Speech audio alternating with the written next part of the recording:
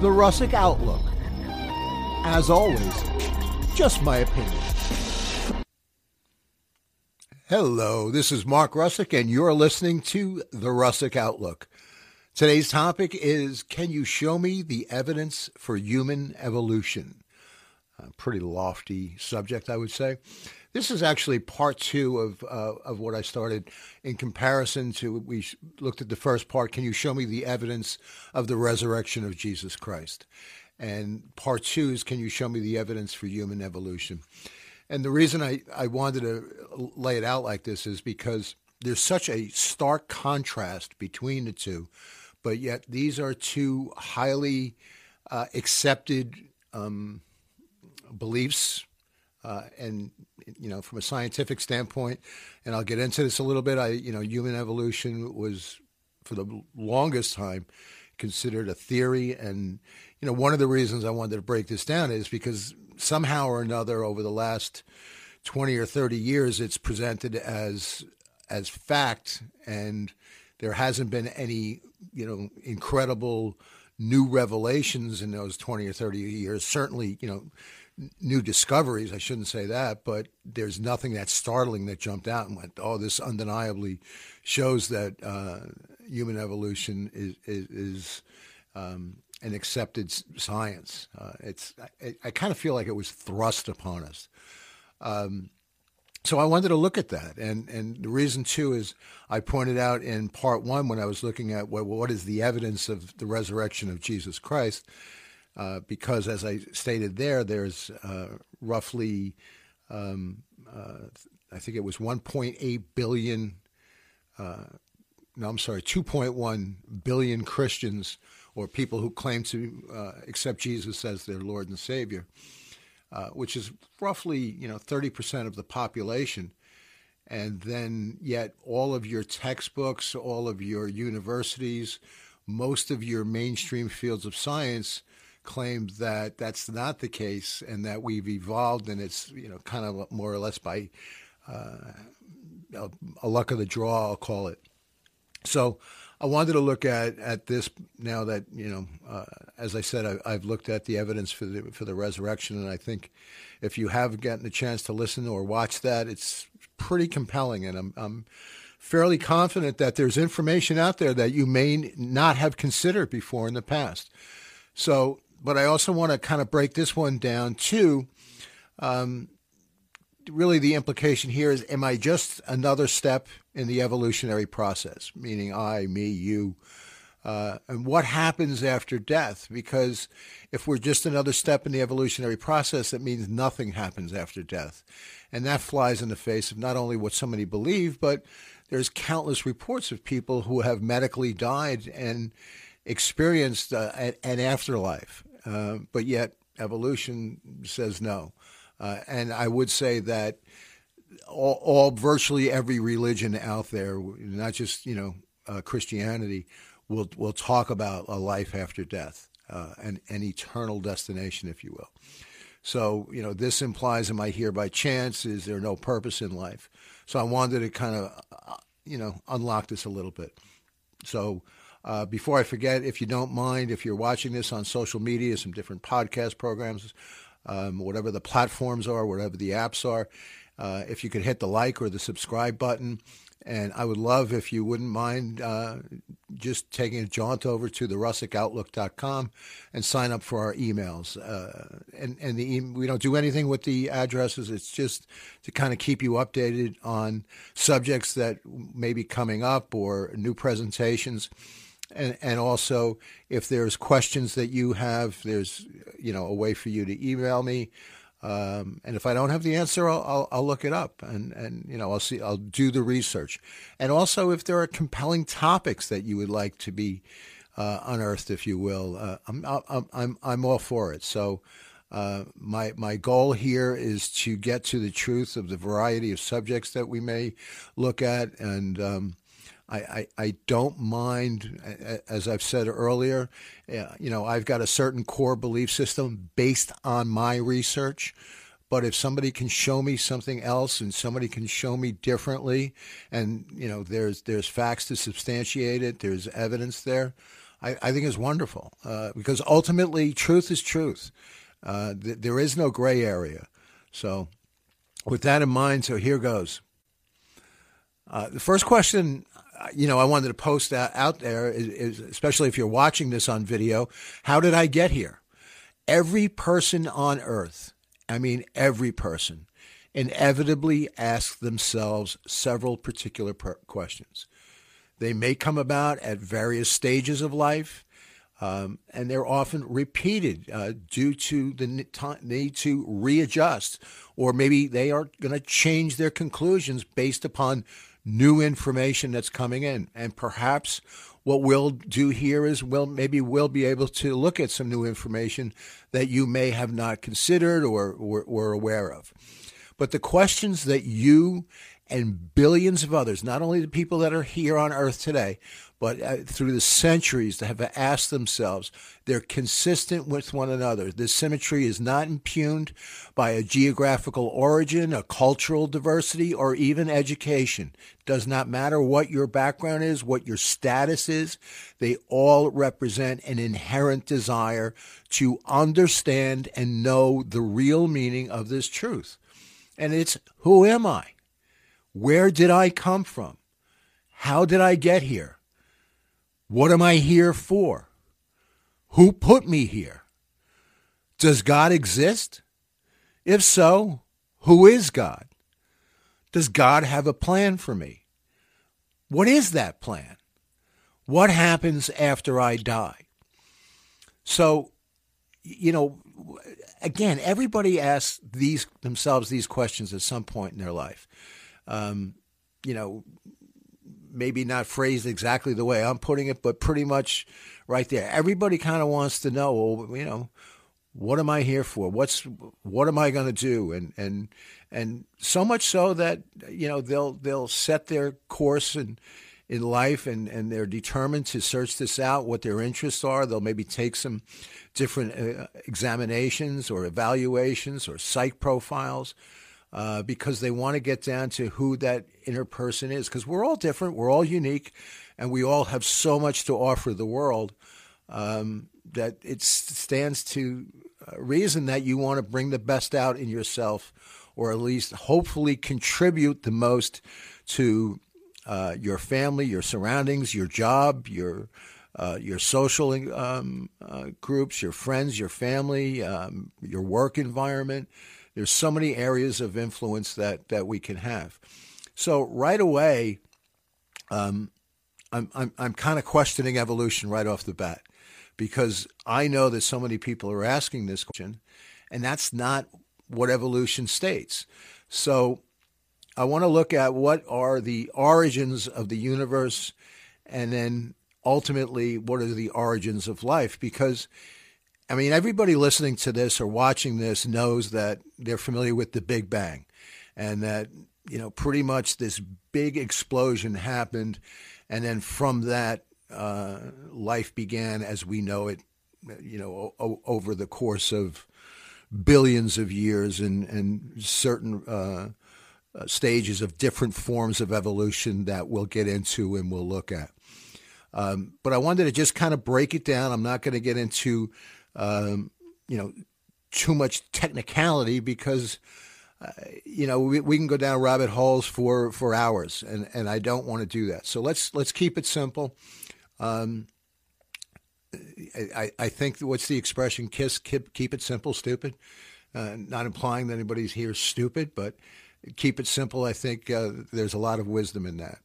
So if you're looking at this on video with me, it says on the left-hand side, according to today's scientific and university education accepted standards, the universe was created approximately 20 billion years ago, give or take a few billion years.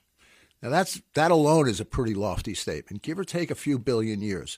I know that when I was growing up, and I'm going to date myself, we were talking about hundreds of millions of years, and then it somehow became 1 billion, 2 billion, 4 billion, 5 billion, 10 billion, and now, most of the books will look at close to 20 billion years, and maybe even a little bit more.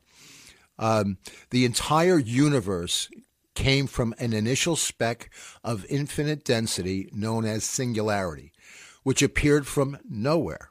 This is the Big Bang. For no reason, only to explode suddenly.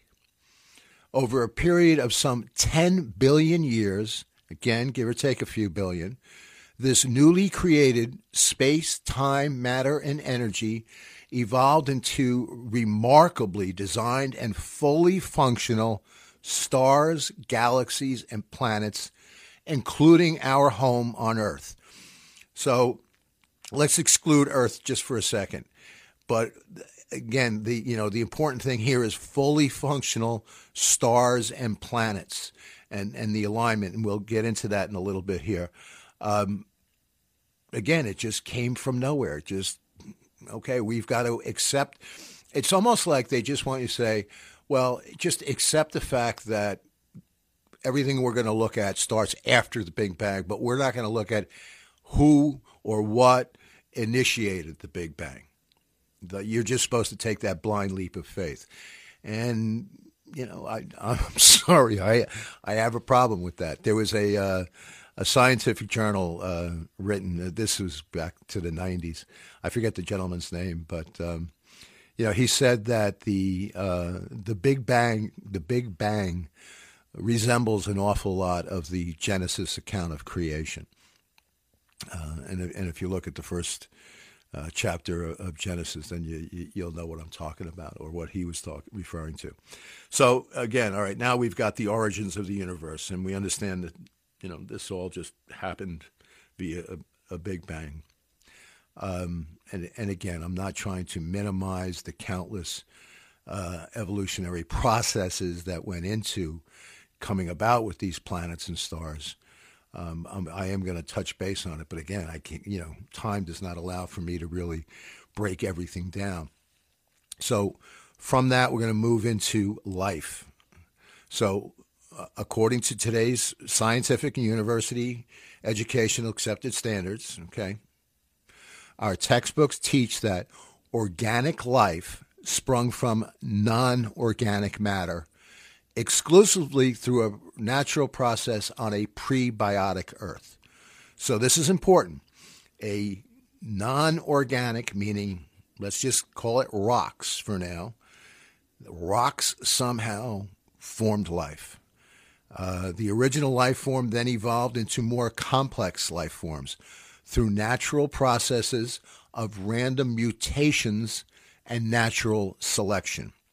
In other words, random matter randomly acted on other matter for a long period of time, creating everything that we see today.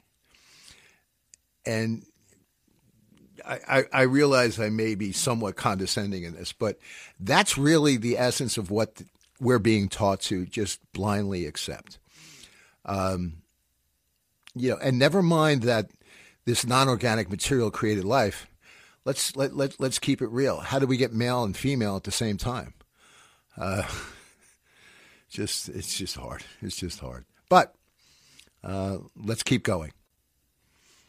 Okay, so given this information, it naturally causes questions to arise that anybody listening to this, watching this, are going to have pretty much the same questions. This is common sense. This is using just your common sense, reasonable deduction. How can nothing explode? Simple. Where did all the matter and the energy come from to begin with? It had to come from something. What caused its release?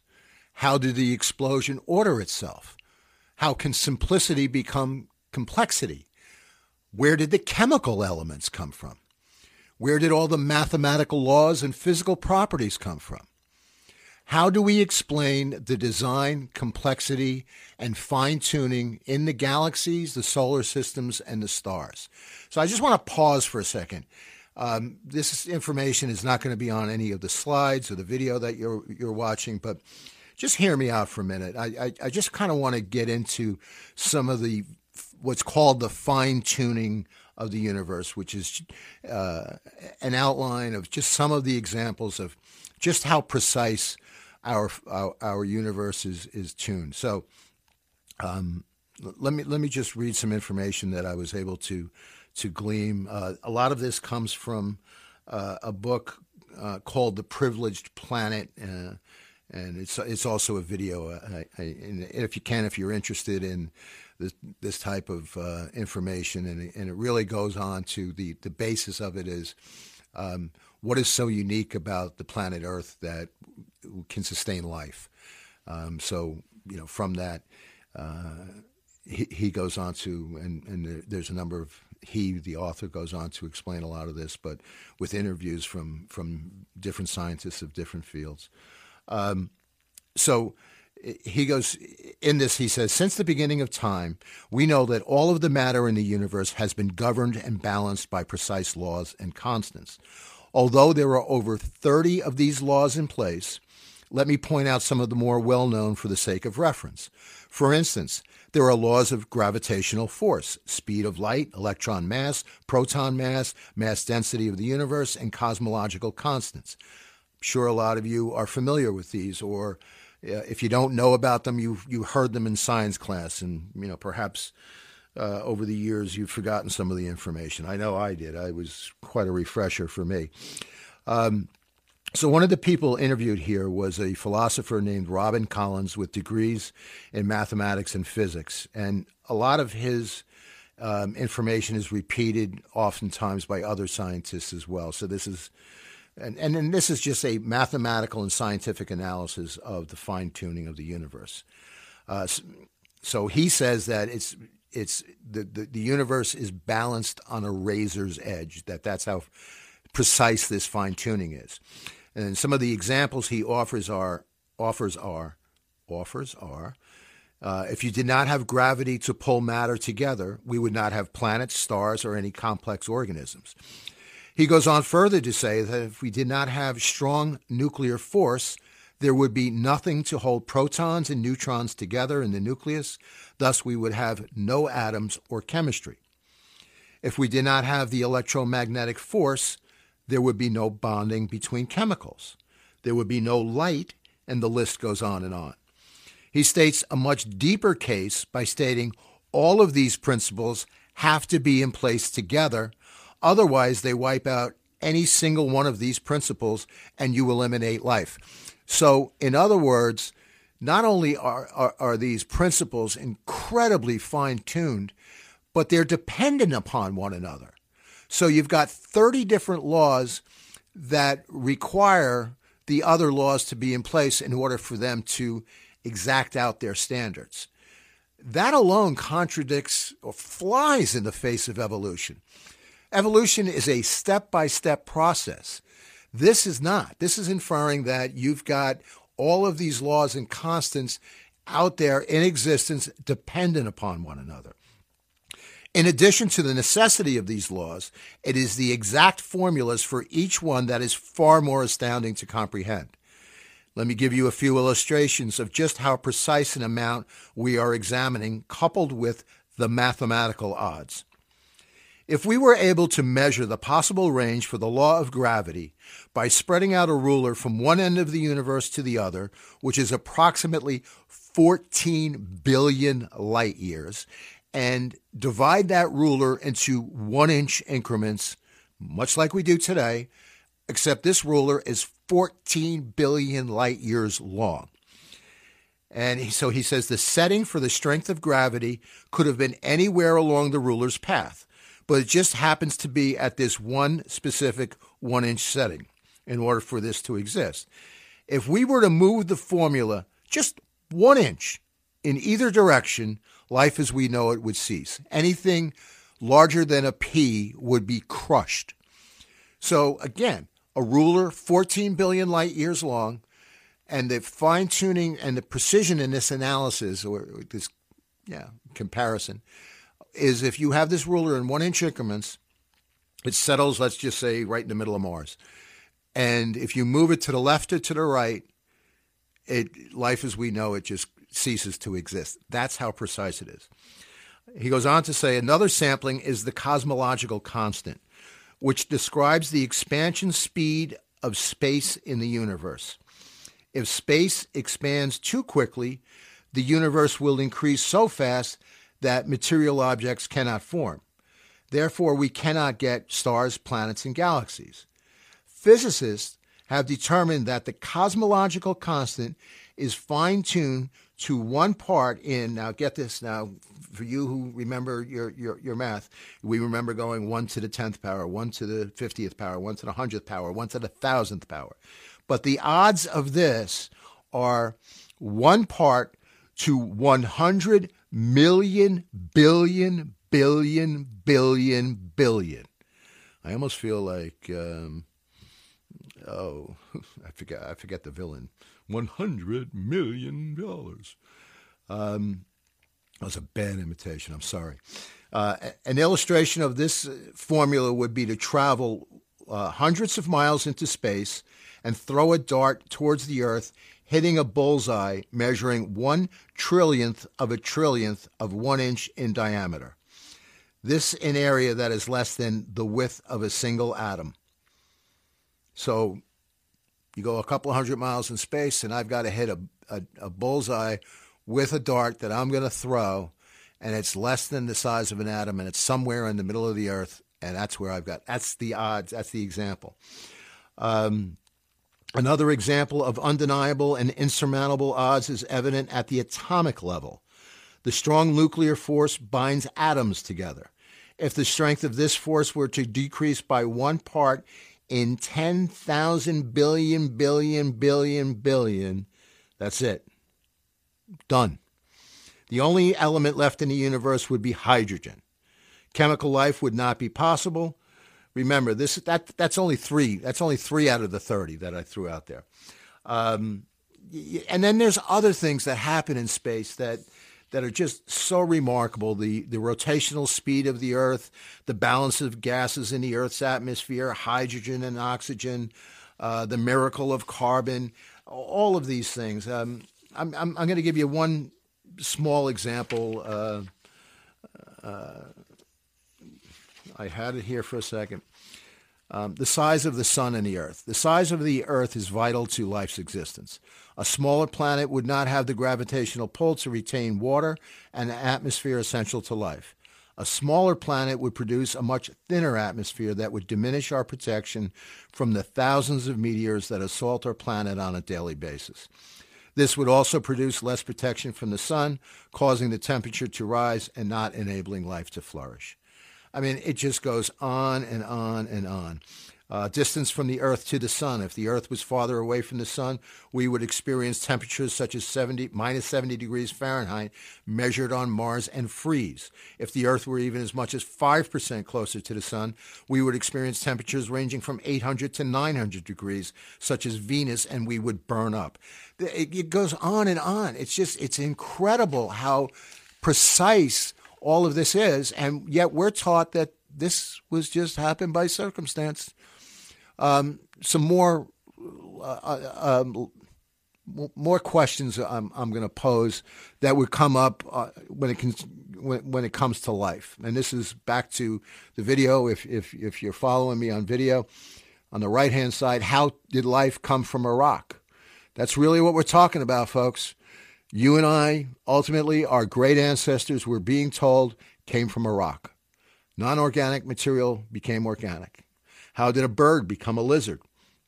Not only that, we would have, before I go on, we would have zillions and zillions of fossils to bear this out if the evolutionary process, as they suggest,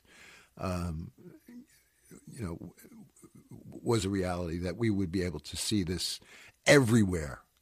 Why don't we see birds become lizards today? Why are there no transitional fossils in our museums today? We don't see any of this in the museums today. Why have we never observed beneficial mutations today? A mutation is a freak occurrence. When something mutates, it forms something that is not only non-essential but non-functional. And we're going to get into this in a minute. Where did the information code from your DNA come from? I believe that's the next slide. How can we explain random developments of the human eye, the digestive tract, the brain, the heart, the lungs? What about our subconscious minds? And we all know about that. How did that really come about from an evolutionary process? So the list goes on and on and on. I just kind of want to get close to wrapping this with DNA. So for those who don't know, I'm just going to, kind of break this down. There is a sequential code that everybody has in their bodies that's different from one another. We all know that, particularly in crime situations, they are able to extract DNA and able to identify somebody because it's the formation of the different proteins, of the code in the different proteins. The code that forms the structure of the different proteins in the cells. For a biological system to operate, it needs this genetic information to build the proteins, which in turn causes the cells to maintain their function. So all of our cells has this code that tells these proteins how to line up, how to function, whether it's for an arm, a leg, if it's a bird or a wing or an eyeball or, whatever it is, a mouth, an ear. For every cell in the body, the information is contingent on the selection and arrangements or patterns of 4 DNA chemicals, 20 different types of amino acids, and 30,000 different types of proteins. We now know a full complement of human DNA has more than 3 billion DNA sequences. Okay?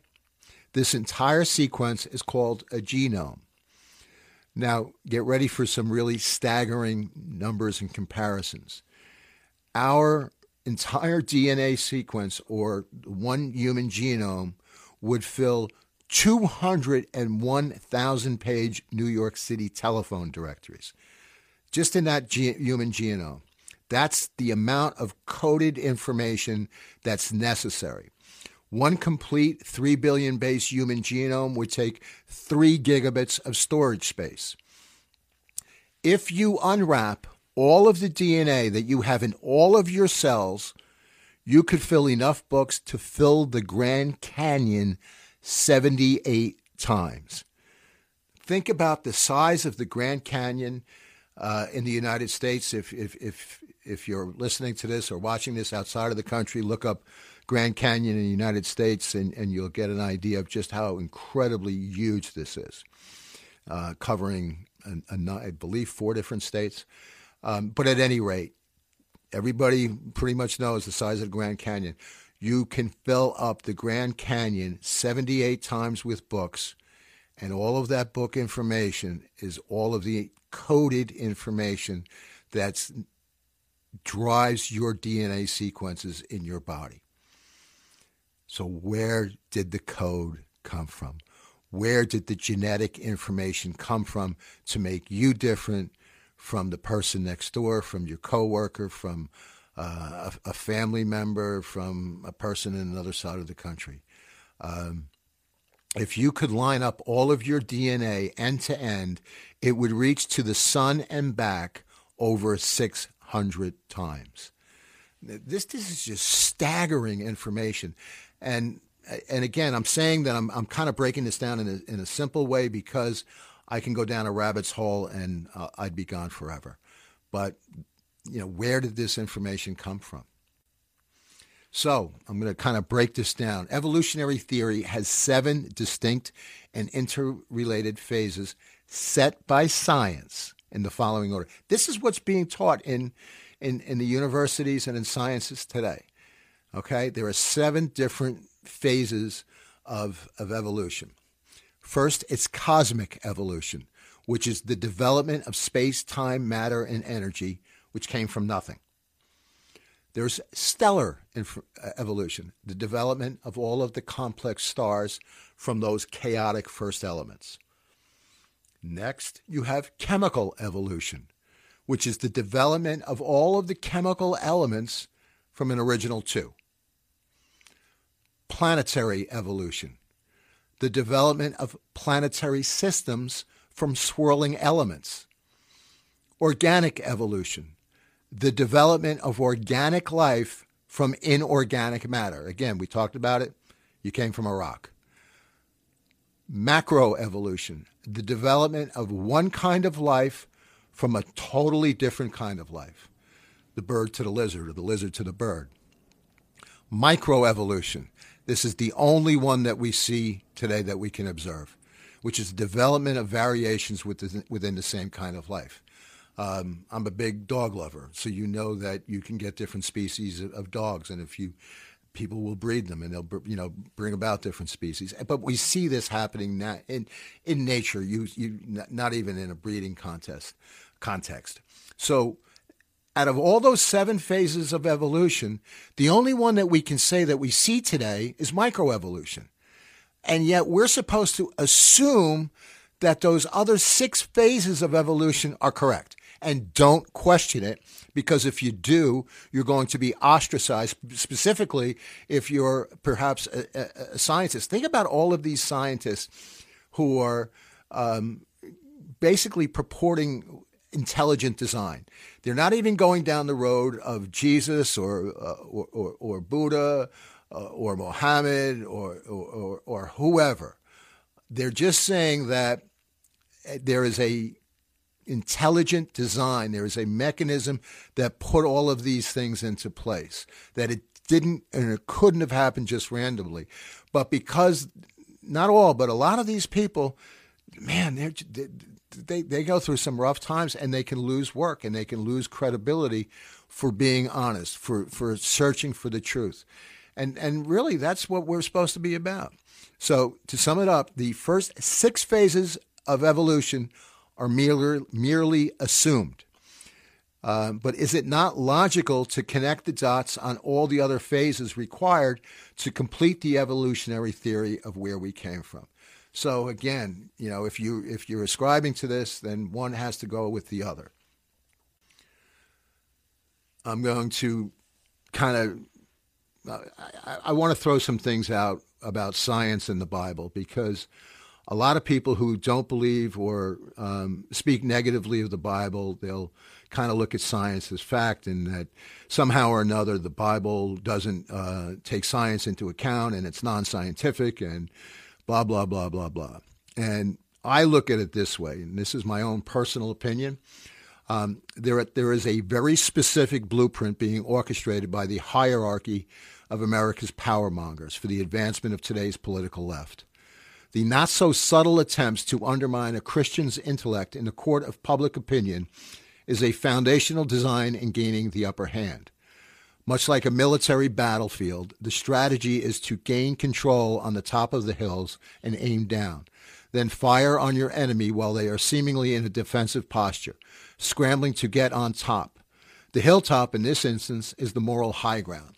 For this encounter, target Christianity's belief system as out of touch with modern-day realities, specifically attempting to demean them as being led by an ancient and out-of-date manuscript, namely the Bible. All right, I'm gonna pause and be gentle. An interesting note here is that the Genesis account of creation meets scientific plausibility. Notice I say plausibility. It's plausible. From a scientific viewpoint, the Genesis account of creation provides 2 important factors. Number 1, it states the initial conditions. Number 2, it provides a frame of reference. It also provides important information to man. God had a purposeful methodology in how he put creation together. The Bible provides how creation affects man and who is the master of creation. So there's 10 steps in the creation process. I've outlined them here. It's probably easier to go look them up if you're just listening. But heavenly bodies were created. 1. 2, let there be light. 3, let there be expanse between the waters to separate water from water. And I'm giving you the biblical notations, if you will. So that was Genesis 1:6. Genesis 1:9, let the water under the sky gather to one place, let dry ground appear, which is the formation of land and sea. And I give you some additional notes here. Number 5, let the land produce vegetation, seed-bearing plants, trees on the land that bear fruit with seed according to their various kinds. The creation of vegetation, Genesis 1:11. This agrees with the light that's necessary as well as the amount of carbon dioxide that's required. Number 6, let there be lights in the expanse of the sky that separates day from night, and let them serve as signs to mark seasons and days and years. Atmosphere transparency, Genesis 1:14. The sun, the moon, the stars are now become visible. The word bara means created out of nothing. It's used in Genesis 1:1 and in making man, but not in this scripture. But in day 4, it would have meant as in past tense or made to appear. Number 7, creation of small sea animals and birds. 8, the creation of land animals. 9, the creation of man. 10, God rested. So those are 10 steps that do fall in line with science. And I'm going to give you a bit more on this note. So I have a little, and I actually wrote an article on the Rustic Outlook about this if you wanted to dig a little bit deeper with me. And I call this Christians are stupid, the anti-science strategy. And I see this today. I'm an American living in New York in 2020, and particularly with COVID-19, and I see this incredible stupidity that comes out from people saying that the administration doesn't believe in science. That's their attack, and they're just trying to bring them down. Yet they'll roll out doctors and scientists on a daily basis for these press conferences and whatnot. It's just, and sadly, people just kind of fall in line and go, "Oh yeah, they don't believe in science." It just drives me crazy. And this has nothing to do with Christianity or evolution. I'm sorry, but the primary objections to these Old and New Testaments that the Christians don't believe in science is in relation to science is classroom conclusions are predetermined to be factual. In other words, if you have a conclusion that rocks the foundation of a university textbook, then it's thrown out, regardless of how much information you have behind it. Any challenge to the status quo outcome of 21st century university textbooks in biology, astrophysics, geology, human anatomy, paleontology, chemistry, it's considered preposterous, or better yet, simply illogical. And here I have a picture of our friend Mr. Spock as the logical one. Today, there are groups or individuals attempting to challenge the relevance of the Bible, often cite their objections with claims that the Bible ignores science. No one I know considers the Word of God as an educational primer in any field of scientific development. It's ridiculous. I've never heard that. But yet, because the Bible may not say a certain word or words, then it ignores science. Science means knowledge. True science always agrees with the observable evidence. Scientific research continues to unfold the wonders and the mysteries in our universe. Perhaps not so coincidentally, there is one collection of books that anticipated many of these scientific discoveries thousands of years before we had the technology and the resources to prove these theories. Go ahead, take a guess which one. So I gave on this video slide 21 examples that bears out exactly what science says today, not as a scientific primer, but it proves this out, but often cases written thousands of years before mankind could have even substantiated these claims. So how is that possible? So, for instance, I'm just going to cite a bunch, and again, the scriptures are here. They're referenced. The earth free floats in space, Job 26:7. Creation is made of particles that are indiscernible to our eyes, Hebrews 11:3. The ark specifies the perfect dimension for a stable water vessel, Genesis 6:15. This has even been proven in the United States Naval Academies. The darkness of the ocean floor contains springs, Job 38:16. How did we get to the ocean floor? You need machines and submarines and boats to sustain that atmospheric pressure to get down there. But yet, thousands of years ago, Job wrote about this, that there are mountains on the bottom of the ocean floor, Jonah 2:5-6. Leaves of trees are medicine. We know that today, that herbs, various herbs and things that you'll find in nature can combat sickness and disease. Black holes and dark matter are anticipated. Light can be divided. Scripture assumes a revolving earth. How do we know that? Light travels in a path. Warns against eating birds of prey. The sun goes in a circuit. Circumcision is ideal on the 8th day. Think about that. Medical science will tell you today that the perfect day for a boy to be circumcised is on the 8th day of his life. And yet that's exactly what was said in Genesis, Leviticus, and in Luke. The universe is expanding. DNA is anticipated. Laughter promotes physical healing. Consuming blood is dangerous to your health. He describes the dinosaurs, and that's another one. People just, the Bible doesn't talk about dinosaurs. They talk about a beast with a tail the size of a cedar tree. That sounds like a dinosaur to me. And, side note, the word dinosaur didn't come about until the 18th or 19th century. Atomic fission is anticipated. The universe had a beginning. The second law of thermodynamics is explained. And you can go on and on. I gave you these to just kind of give a little bit more validity than what's kind of just thrown out haphazardly. Okay, so now I'd like to start to wind this down, if you will. So if the biblical account of creation is true, that means that God is available to us today. As a result, some will spend eternity in paradise called heaven in the presence of a loving creator, and some will spend eternity in the absence of God in a horror called hell. Therefore, it is my opinion that the truth of these consequences is monumental. It would be utter foolishness to not investigate the evidence. There is an obvious foundational dilemma when you introduce the Judeo-Christian scriptures in the same room to Charles Darwin and the origin of the species. They don't mesh at all.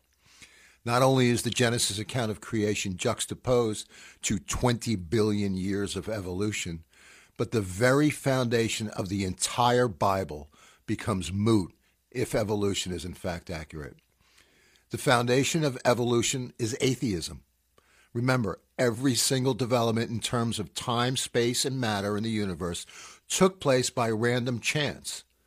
Then once everything lined up in perfect balance for the habitability of life to start on Earth, the next mutation process would begin that led from that first living cell to myself making today's presentation on my computer. Again, in essence, my ancestors are rocks. If we evolved from animals, it would imply that no God purposely created us. If evolution is true and there is no God, then there is no God to help us with our daily problems. In addition, there is no hope for life after death. I personally have a fundamental problem with this when you compare what we observe in life, what I would say as we observe sociologically.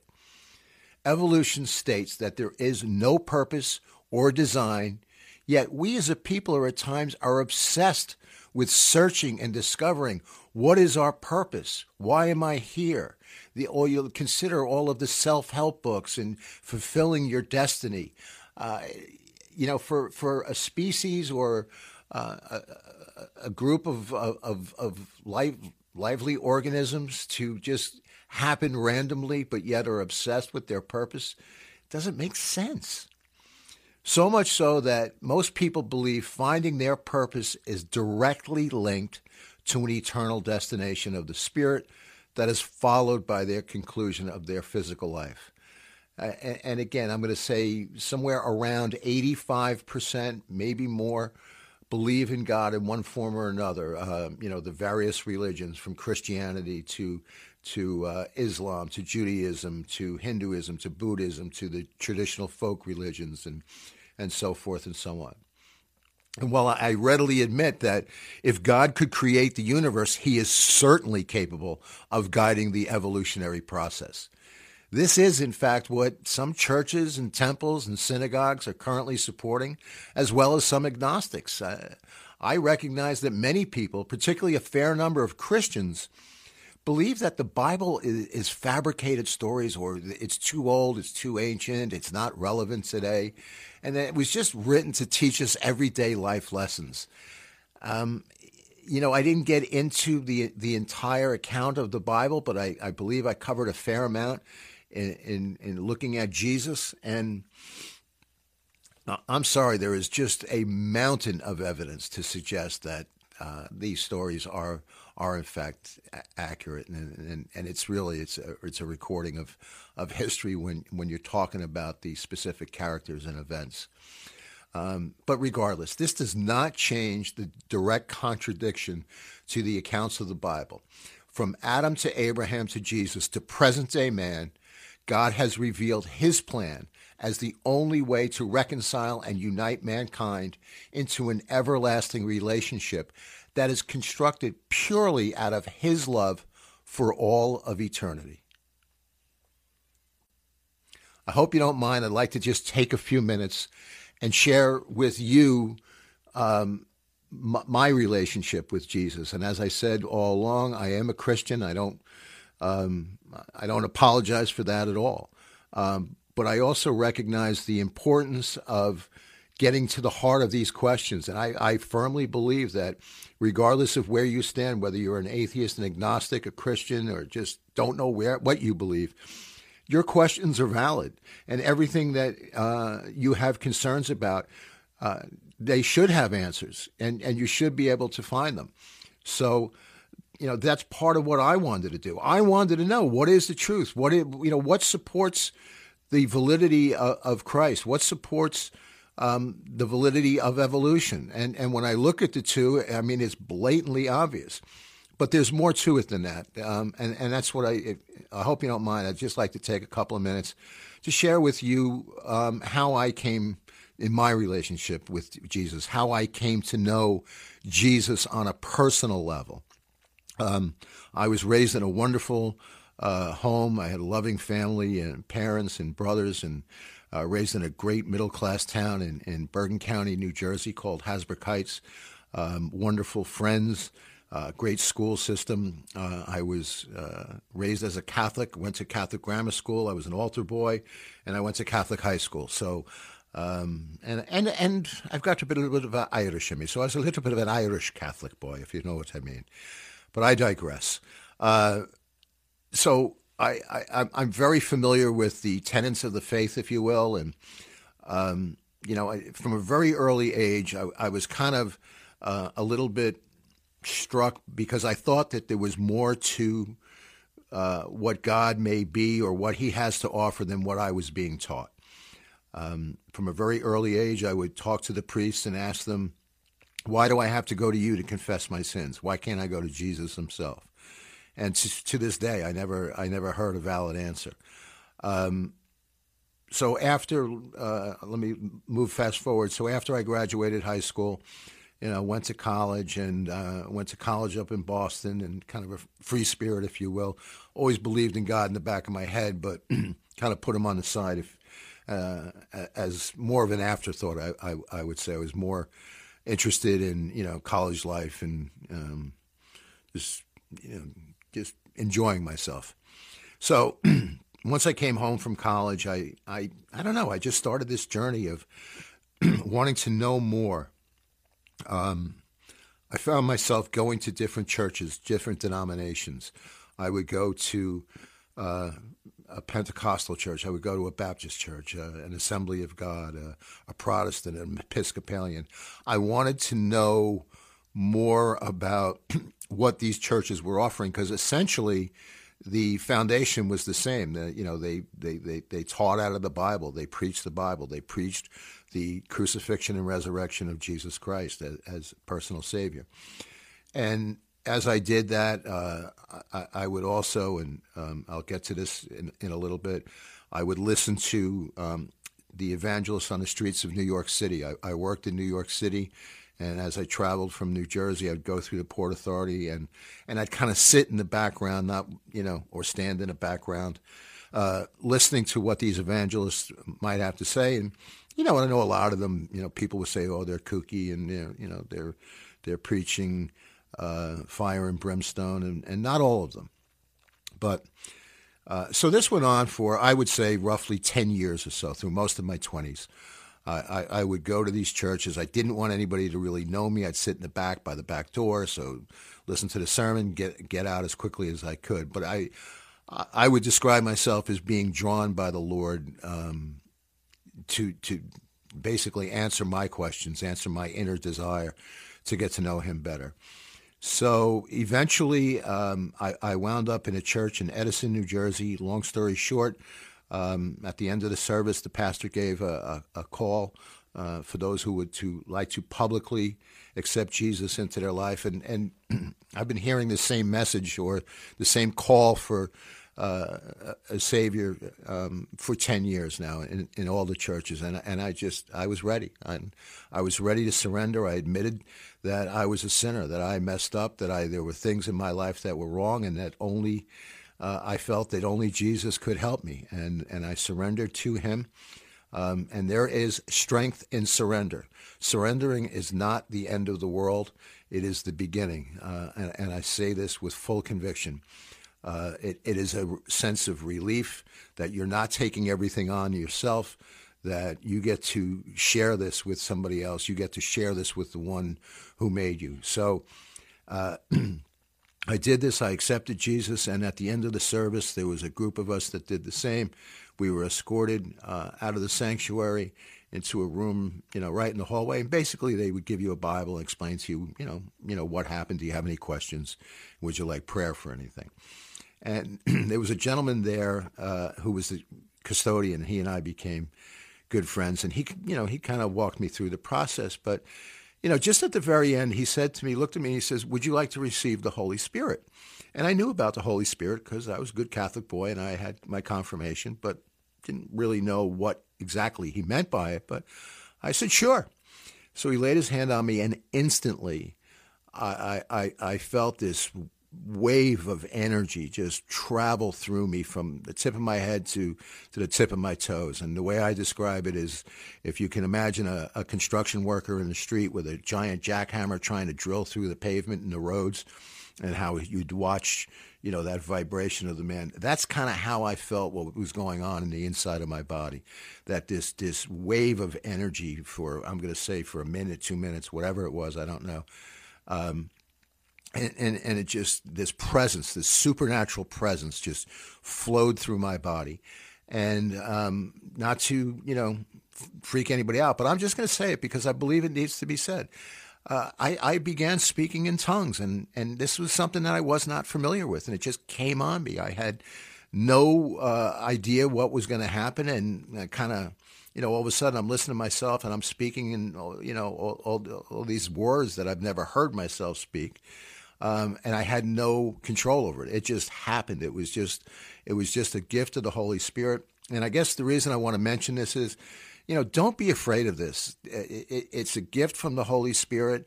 One of the main reasons, if not the main reason, that Jesus went to the cross is he wants a personal relationship with you. He wants an encounter with you. And this is a language that if you look this up and study this out, this is something that didn't just die with Pentecost. As a matter of fact, for all my Catholic friends, it says that they were all in the upper room, and this included, if you can look this up in Acts chapter 2, I believe, chapter 1 and 2. And there was 120 of them, and it was all the apostles and Mary and other women. So Mary, the mother of Jesus, and it said, and the Holy Spirit came on them like tongues of fire, and they all began to speak in other languages and utterances of the Holy Spirit, which means that Mary, Mother of God, spoke in tongues. And I don't say that to be blasphemous or offensive to any Catholics. It's a beautiful thing. It's just the truth. So I just want to bring this out. Don't shy away from it. And if you don't speak in tongues, that's fine too. But if you want to, it's a free gift. And I'm not going to get into it right now, but I just felt like I needed to mention that because it's something that should not be shied away from. And I think a lot of people in the church are afraid to talk about it. And fortunately, there's a lot that, are not. So I'll just leave it at that. So anyway, I was going through a rough time in my life, very, very rough. I was going through some difficult times when this all happened. And so I found myself just getting closer and going to church as often as I could and just, I didn't know anybody, but I was just trying to hear from God. And I was praying to God one night, and I went to a special service that they had on a Friday night. And in the middle of the service, the praise and worship leader stops, and he says, listen, there's somebody here.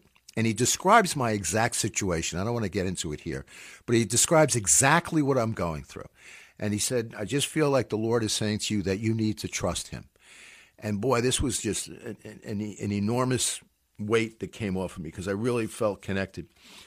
So typical guy that I am, and I guess I was a little bit more pessimistic by the following morning because I had convinced myself that was not for me. That word did not come from me. God was not speaking to me. God doesn't speak to me. God only speaks to other people in the Bible, and he doesn't speak to me. So I just kind of, blew it off. That was Saturday. And then Sunday, typical Sunday morning, you go to church. And again, I didn't really know anybody. This was just during my first couple of months, and I'm sitting in service, and I go through the service.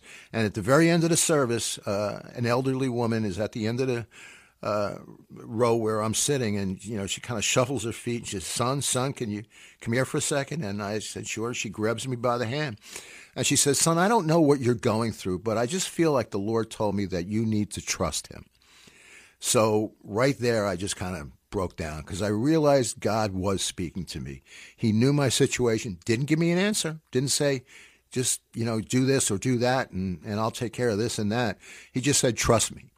So that was, it's a small thing, but it was a pivotal moment for me in my walk with the Lord because as wonderful as my life is and wonderful as walking with the Lord is, it's not always a bed of roses. And I, like everybody else, had a lot of difficult times. I've had challenging times.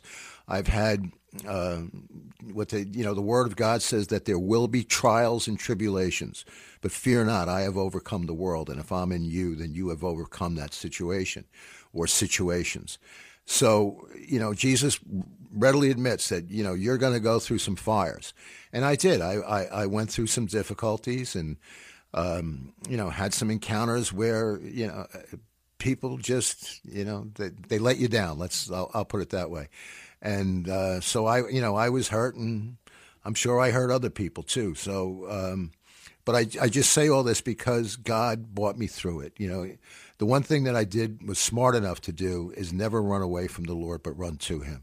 So even when I'm screwing up, I know enough that I need to go to the Lord, confess my sins, and he's faithful. And because he already knows, it's just, waiting on you. And for those who don't know, the Word of God, if you don't know him, the Word of God says, I stand at the door and knock on the door of your heart. So the Lord is there. It's just a matter of just picture yourself in your home, opening the door and letting him in. And just ask him, Jesus, can you come into my heart? He knows all of your situations, but we have our own free will, and we have the ability to accept him or reject him. And again, I talked about earlier that there would be consequences to that.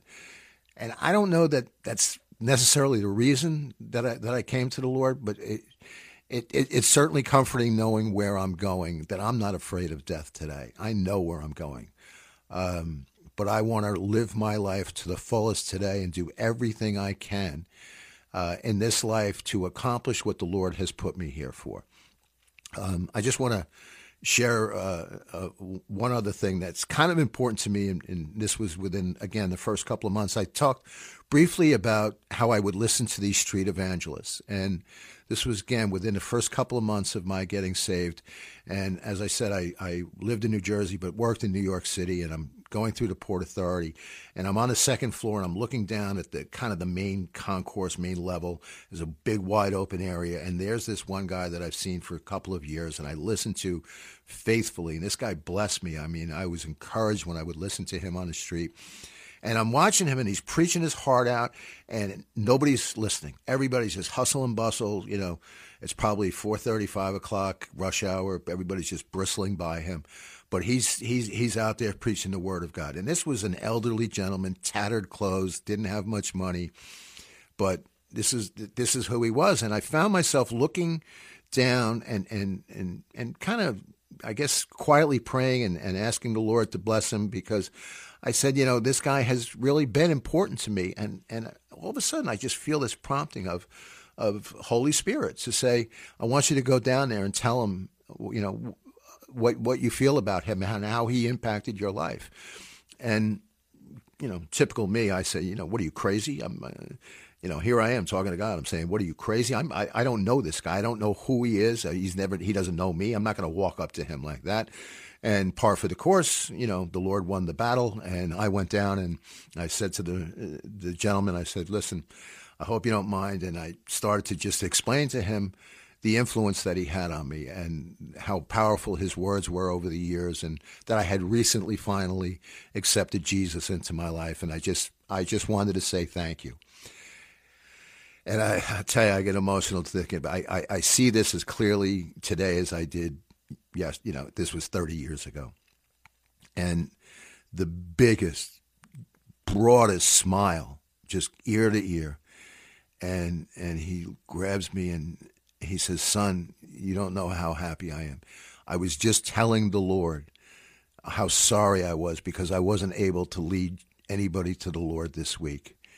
And you just really lifted my spirits. And he grabs my arm and kind of picture not a handshake, but grabs me by the forearm, by the elbow, and I grab him by the elbow.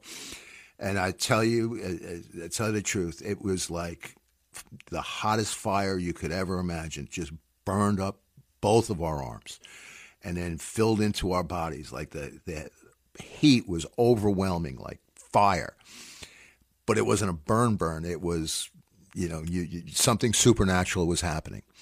And he just looks at me, he says, son, you feel that? I said, oh, yeah, I feel that. Do you? And he just smiled. He said, that's the Holy Ghost. And I said, yeah, that is the Holy Ghost. And it's something that happened so long ago, but I'll never forget it. And then here, I can say that the Lord was teaching me to trust the voice that he speaks into me. But he also loved this gentleman so much that he knew this gentleman was hurting. He knew he needed a word that would lift him up. And God is faithful, and he gave him what he needed. He let him know too that although he may not see things, that his words were impacting eternity.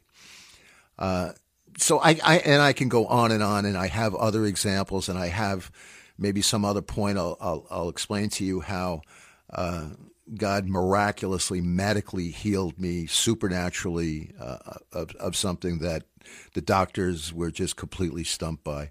And it can only be explained by God. And there's so many things. And so, like I said, if you're thinking about it, if you're not sure, you can email me if you have any questions, or reach out to your local church wherever you may be. You don't even need a church. You just need to just ask the Lord in the comfort of your home if you don't know him, because he's knocking on the door of your heart, I promise you. And I guarantee you it will be the greatest decision of your life. You will love the journey. And like I said, there's good times, there's bad times, but the good times far outweigh the bad times. And even through the bad times, as he takes you through it, you come out good on the end. So I just felt like I had to share this. I hope you don't mind. And if this helps somebody, great. And if not, I'll just preach to myself because God is good all the time. I'd like to thank you for listening and taking the time here.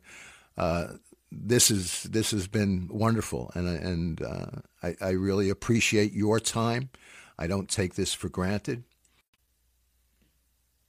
So let me just say, in conclusion, truth is definitive. I hope if anything, I've gotten that through.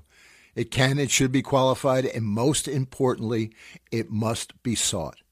Spin doctoring truth is being practiced by all sides of religious, scientific, educational, political spectrums in order to promote subjective conclusions rather than objective analysis. But just like a court of law, truth at times may need to be tried and argued for, but in the end, it is absolute. I'll leave you with this. Jesus said, I am the way, the truth, and the life. John 14:6.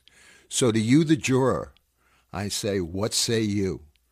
Is Jesus the Christ? Is he Lord of your life? Is he your personal Savior?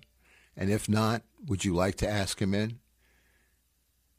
And if you're still not convinced, seek more information. Ask others. I'm not saying that you have to arrive at this same conclusion as me. I know that everybody's not going to feel the same, but I'm just hoping that some of this information paused you to think a little bit more, that there's more information that's out there if you take a look. So I'd like to thank you very much for your time. This has been it's been great. I've enjoyed this. So let me just say that if you have any questions, please email me at russickoutlook@gmail.com for any questions or comments.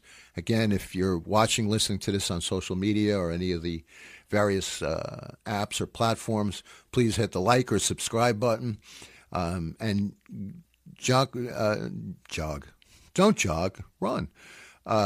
Run on over to the website, russickoutlook.com, and sign up on our email list if you can.